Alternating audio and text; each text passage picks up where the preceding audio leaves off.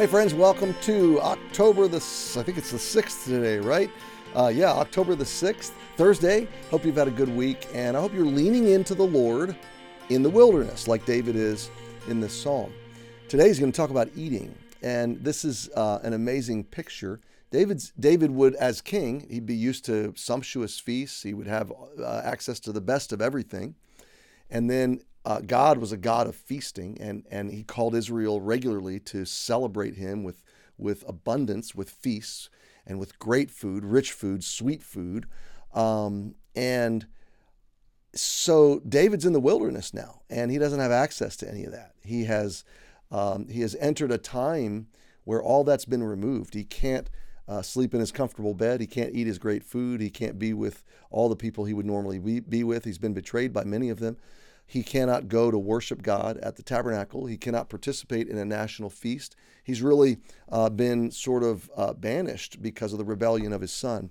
So David is choosing to feast from his soul. He is choosing to worship and to go through the practices of all of this by faith. Though he's separated physically from it and bodily, he cannot partake. He is deciding to partake spiritually. And he is declaring that a taste of God is better than the best foods, better than the greatest feasts. So verse 3, because thy loving kindness is better than life, my lips shall praise thee.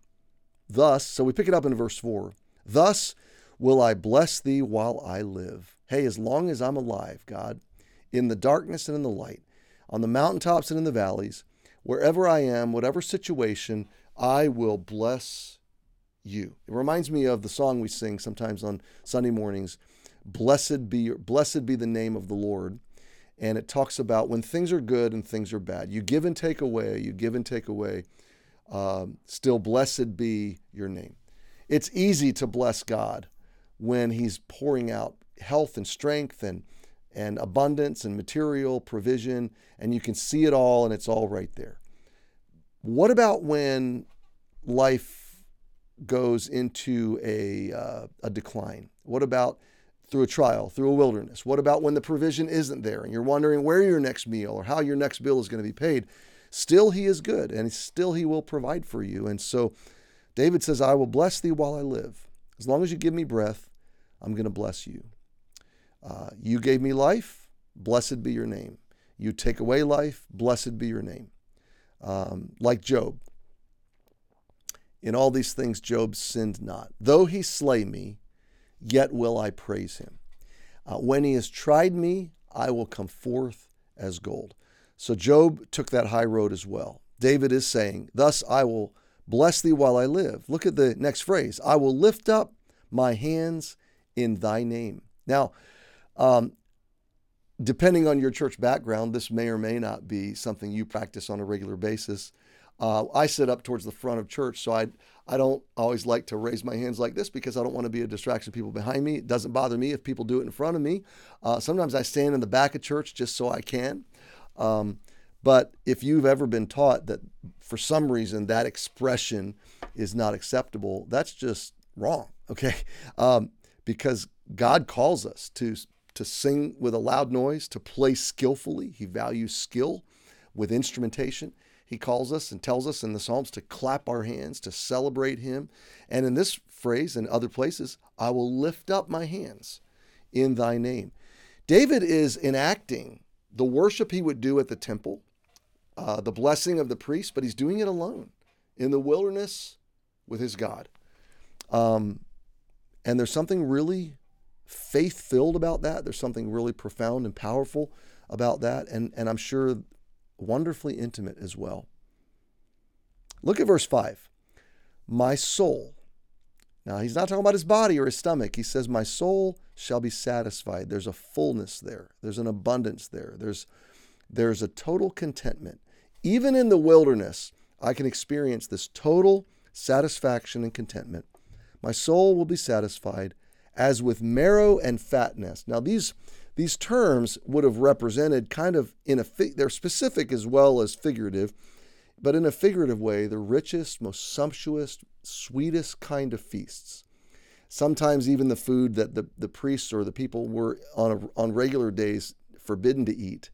During feast and special times, God said, eat.